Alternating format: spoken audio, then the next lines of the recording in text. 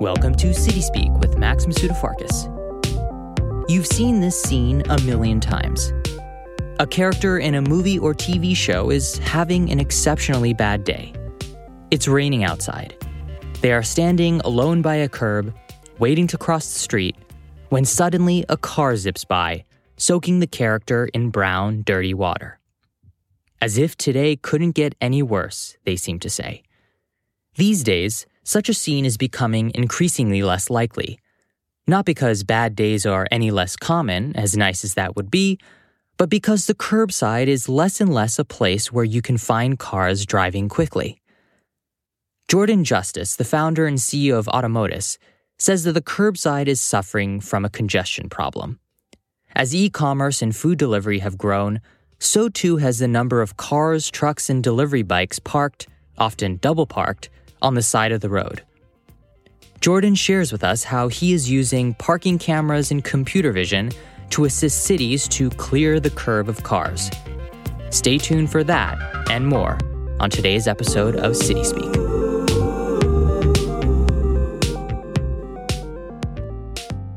Jordan Justice, welcome to City Speak. Thanks for having me, Max.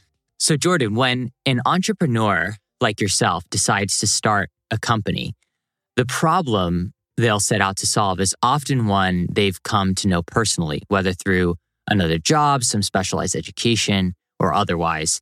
Did you have any such experience that got you interested in the problem space you're now working in?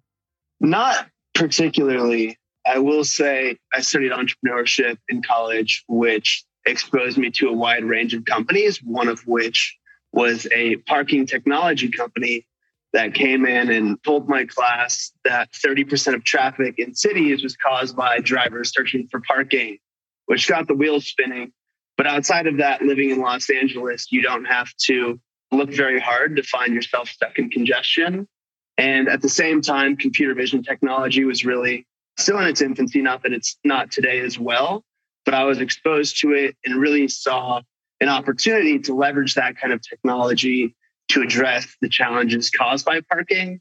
But I didn't, go to Parking Institute or study urban land use or anything like that. It was really just being someone who lived in Los Angeles and dealt with traffic every day and being exposed to a little bit more of the specifics of the problem and recognizing an opportunity and leveraging new technology. For background, for our listeners who may not be familiar, what is exactly, in the most basic sense, computer vision technology? It is more or less video analytics. So taking information out of image data, using video cameras to automate data collection, automate operations by identifying different types of objects and how they're interacting with the field of view. So you've identified a fairly unique problem space in which to apply computer vision technology. So I'd like now for you to describe the actual problem that Automotus is tackling. Parking, delivery pickups, and drop-offs in cities may not immediately seem like the sexiest topic, but you've maintained that it's actually quite important. Why is that? It's a great question, and I would absolutely agree that it's not the sexiest topic, and in a lot of senses, it's an incredibly frustrating topic. Anybody who lives in a city can walk outside their front door and see a UPS truck or an Amazon truck blocking a traffic lane. That's increasing at an incredibly rapid pace, and it's a problem that is not only relevant in your big tier 1 cities like in New York or Los Angeles, but you can see it in cities like Omaha or Pittsburgh or Bellevue, Washington. And it's something that is not going away because all of us as consumers are driving more and more e-commerce vehicles, more and more on-demand delivery vehicles to the roads that don't have parking allocated for them. Most public right-of-way is allocated towards passenger vehicles, which are stopping for anywhere from 30 minutes to 2 hours, whereas you have your on-demand delivery and e-commerce vehicles stopping for 5 to 10 minutes. And so because there's not space allocated for them, they have to double park, which leads to more congestion, more emissions, more safety hazards.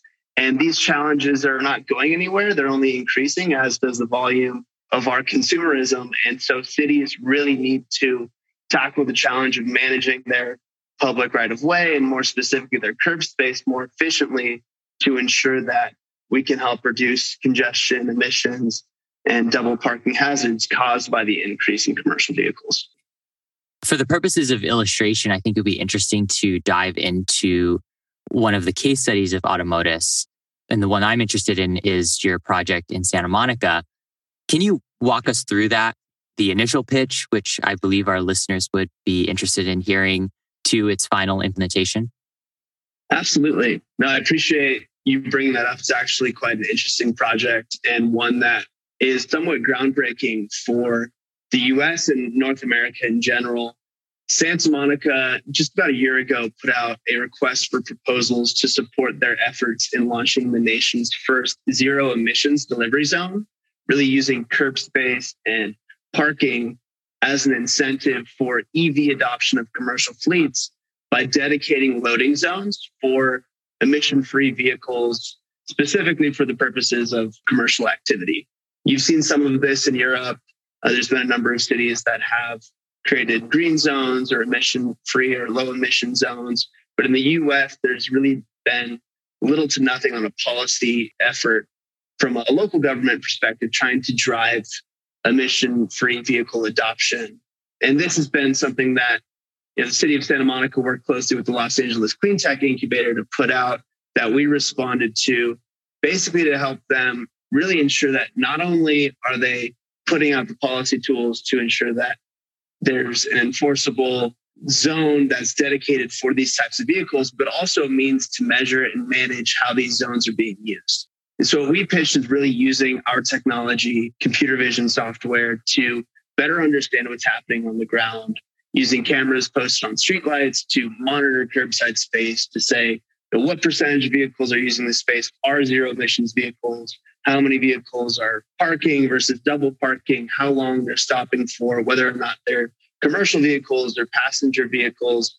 And it's pretty amazing to see the effort that went into the project, not only from the city, but from the community, because it really does require a lot of partnerships here to try to change this industry in such a massive way. You can't just allocate 20 parking spots and expect your local delivery services to now go out and buy all Teslas or Rivian trucks to help out with their delivery load.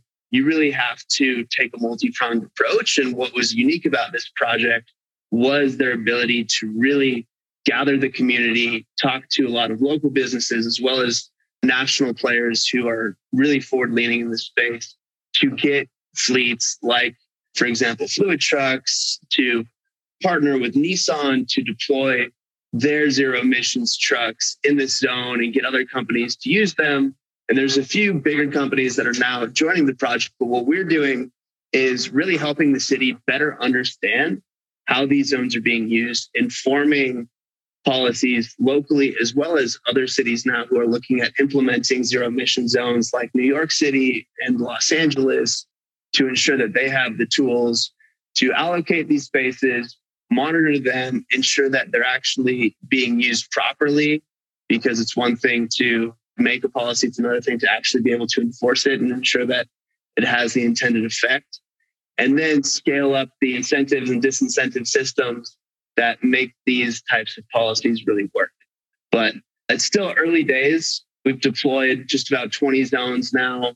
The Department of Energy has since funded another 400 zone expansion across Santa Monica, Los Angeles, and Pittsburgh, with the goal of also testing discounted pricing for EVs to ensure that we have systems in place that continue to really scale the adoption of EVs, because commercial vehicles see a much quicker ROI than you or I might in buying an EV. And so that's where we see the largest opportunity in reducing emissions. And we're really excited. City of Santa Monica is a great leader in the space, and there's a lot of great early findings here, but there's still a ton of work to be done. And you've framed that particular project as something of a pilot. Do you anticipate these zones being scaled in cities elsewhere over the coming years? Yes, absolutely. City of Santa Monica has already expanded this from a one-year pilot to a multi-year project.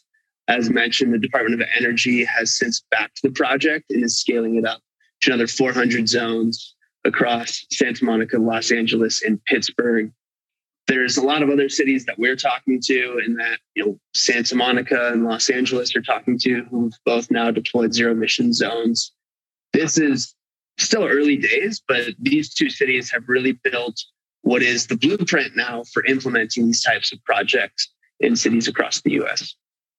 I know that automated pay by the minute is a critical part of the automotive solution. And in fact, I understand that it represents one of your main, if not your only current revenue streams. Firstly, of course, if you wouldn't mind defining what automated pay by the minute is. But my question on that is then two-part. One, how does Automotive's product improve parking payment in cities? And two, particularly for those of us who may regard paying for parking as the bane of city driving, why is more automated parking payment a good thing? It's a great question. I don't know anybody that loves to pay for parking, but it's a critical element of ensuring that you can actually balance your limited supply with an increasingly abundant demand. But what we do in our solution by automating parking payment is more or less turning curbside parking into a toll road type solution. We have our cameras mounted on streetlights monitoring curbside parking, anywhere from 4 to 6 parking spots where you can fully automate payment by the minute, where we can read a vehicle's license plate when it pulls in, all while blurring non-relevant license plates, blurring all faces that may be relevant to the scene, and it's only saving that license plate for the purposes of transacting, while then charging vehicles that park by the minute. So if you stop for 7 minutes and it's 10 cents a minute, we'll bill you 70 cents. You don't need to open up an app. You don't need to pay in a meter. And the reason for that is that commercial vehicles will not open up an app. They won't pay in a meter. They don't have phones that they're assigned. And often cases, it's actually quite contradictory to what these companies' policies are for their drivers. But these companies, UPS, Amazon, DoorDash, Uber Eats, they're more than willing to pay their fair share because it helps them in a number of different ways that we can get to shortly.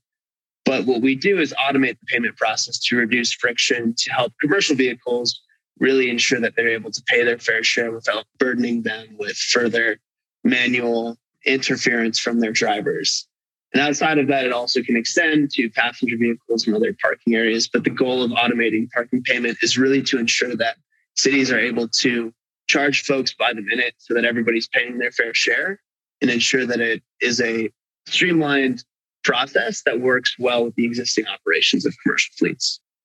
So 2 clarifying questions. One is, you mentioned at the moment you're targeting just commercial vehicles and passenger vehicles are still to come. Is that right? And then secondly, can you walk us through the actual mode of payment for these commercial vehicles? So you said that you'll get the license plate of a commercial vehicle. How then are these companies being charged? Are they getting something in the snail mail? Is there an email that's sent to them for billing? How does billing work ultimately? Great questions. As far as where we're at today, we're exclusively charging for access to loading zones or flex zones, which are primarily commercial, albeit you or I could register and pay. And then as far as how the process goes, to your point, there's really 2 different workflows here. On the commercial side, most companies today have some relationship with the city for parking tickets.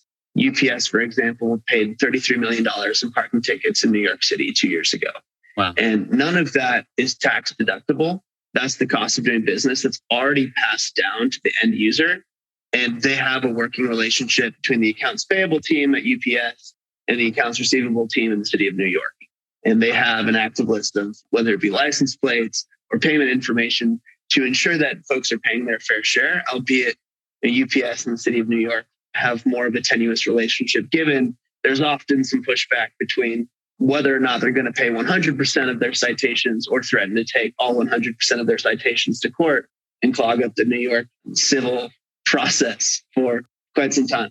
And so what we do is convert a lot of those existing relationships from a paying for parking tickets system to paying for parking as you go, which is tax deductible and actually helps these companies save quite a bit of money, because while they're now paying for parking along the curb, like you or I, they're avoiding parking tickets and they're paying for something that is tax deductible. And so we onboard them through their existing workflows. And that's something that's done through partnerships with a number of great organizations that already support some of these operations. Outside of that, we also allow drivers to self-register or fleets to self-register. And that can be done through a number of ways, whether it be in front of a parking spot, you can scan a QR code, input your license plate, register with any given company, and then be charged by the minute after adding money to a wallet. More or less, it's the same way that it works for a fleet. Say they add $10,000 to their wallet and they stop for 15 minutes and it's 10 cents a minute. We'll just deduct $1.50 from their wallet and then pass that along to the city. And then for those that aren't registered in the system, there's a number of things that we can do. And it's all contingent on city ordinances and state vehicle codes around, to your point, whether we'd send something to the snail mail or alert folks on the ground to enforce it, or in some cases, automate enforcement as well through the mail.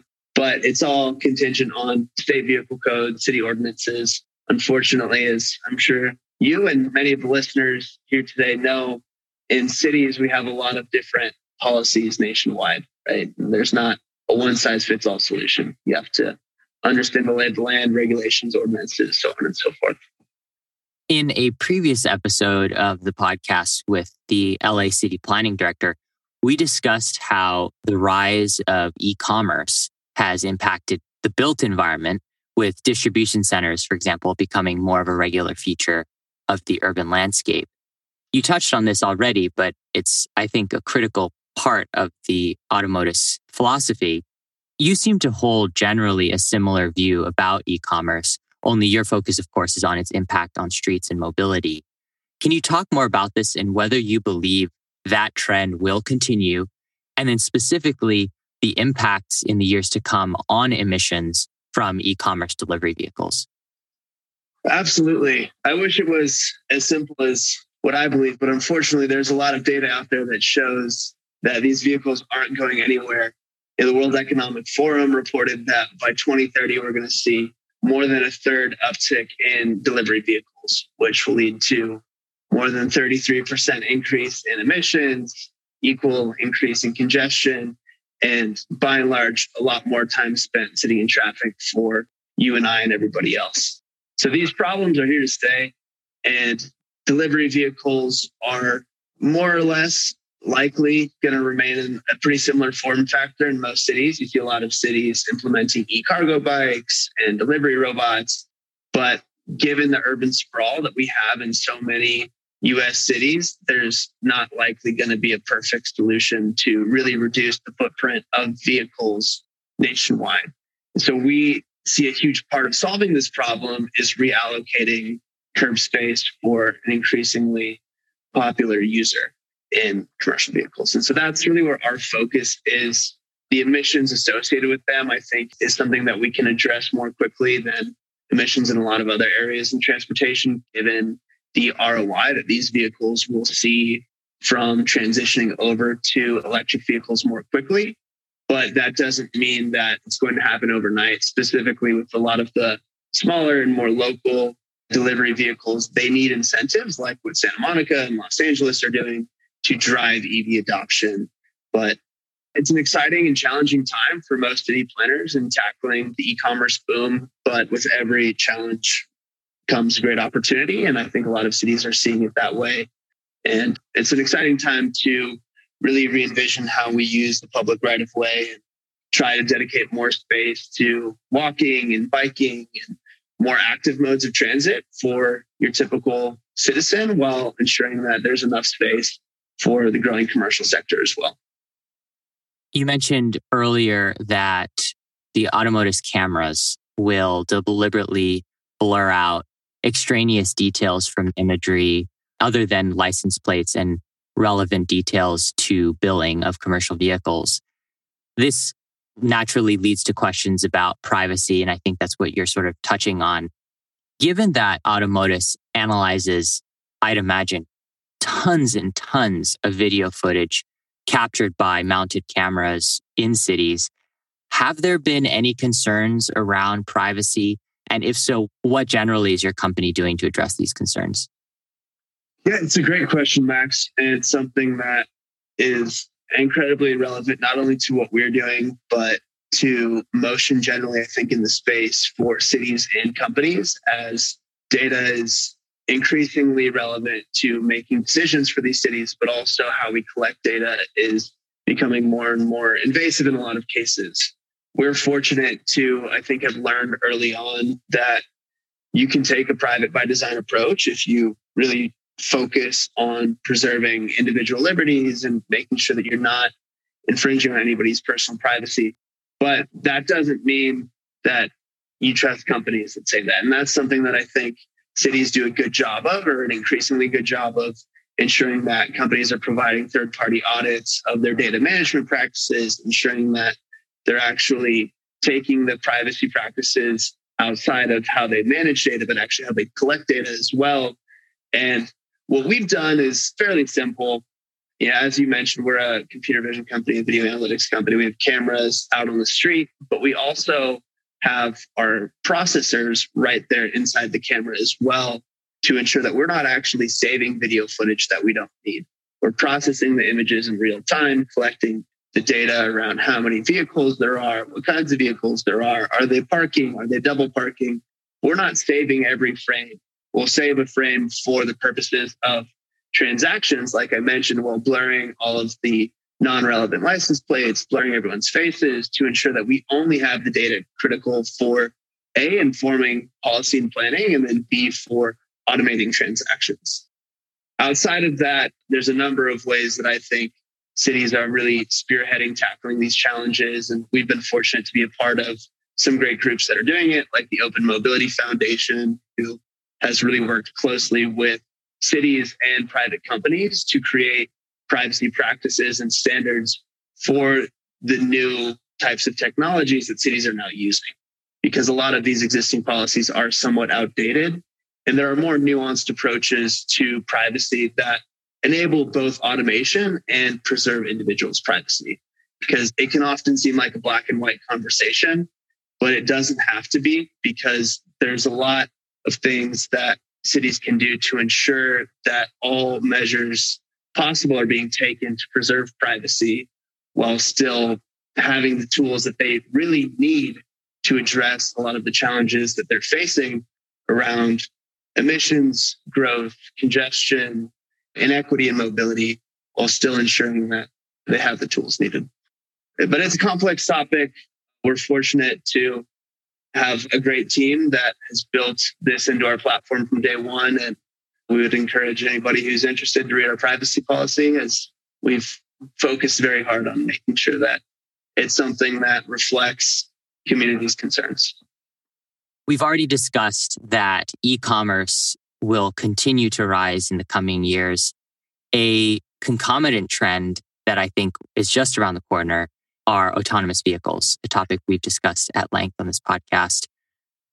It seems to me that with the rise of autonomous vehicles, there will be corresponding concerns and implications for parking in cities. How does Automotus intend to fit into that vision of the future? Well, I'd say, first off, autonomous vehicles more or less have to comply with the law, right? Whether it's for their own reporting purposes. For example, in California, the state DMV, they have to tell you how many times they double park. And if they can't find a parking spot and they have to let somebody out, they might circle the block for 20 minutes. They might drive 4 blocks up. And what they need from our conversations with AV companies primarily is well-managed public right-of-way. If they can't access curb space, they can't operate. And if they can't comply and operate in a way that doesn't penalize them, they might get their license pulled. They might not be able to even break past the hard coding in their system that would let them stop. And so in a lot of ways, AVs will behave very similar to commercial vehicles today, with the added complexity of hard-coded compliance. And so what they need, as much as anything, is really, really well-managed curb space so that they have somewhere to stop and let passengers in and out.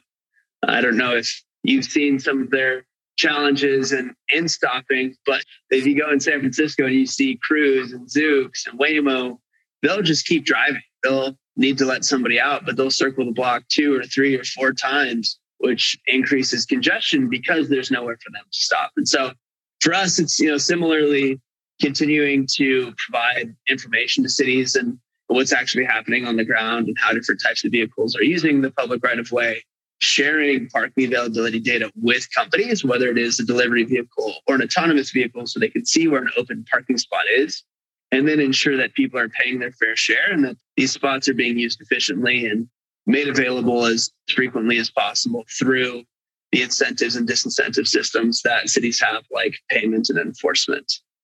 But that's generally it. I think there's still a lot of work that needs to be done, both from a technological development perspective as well as from a policy perspective for us to get there.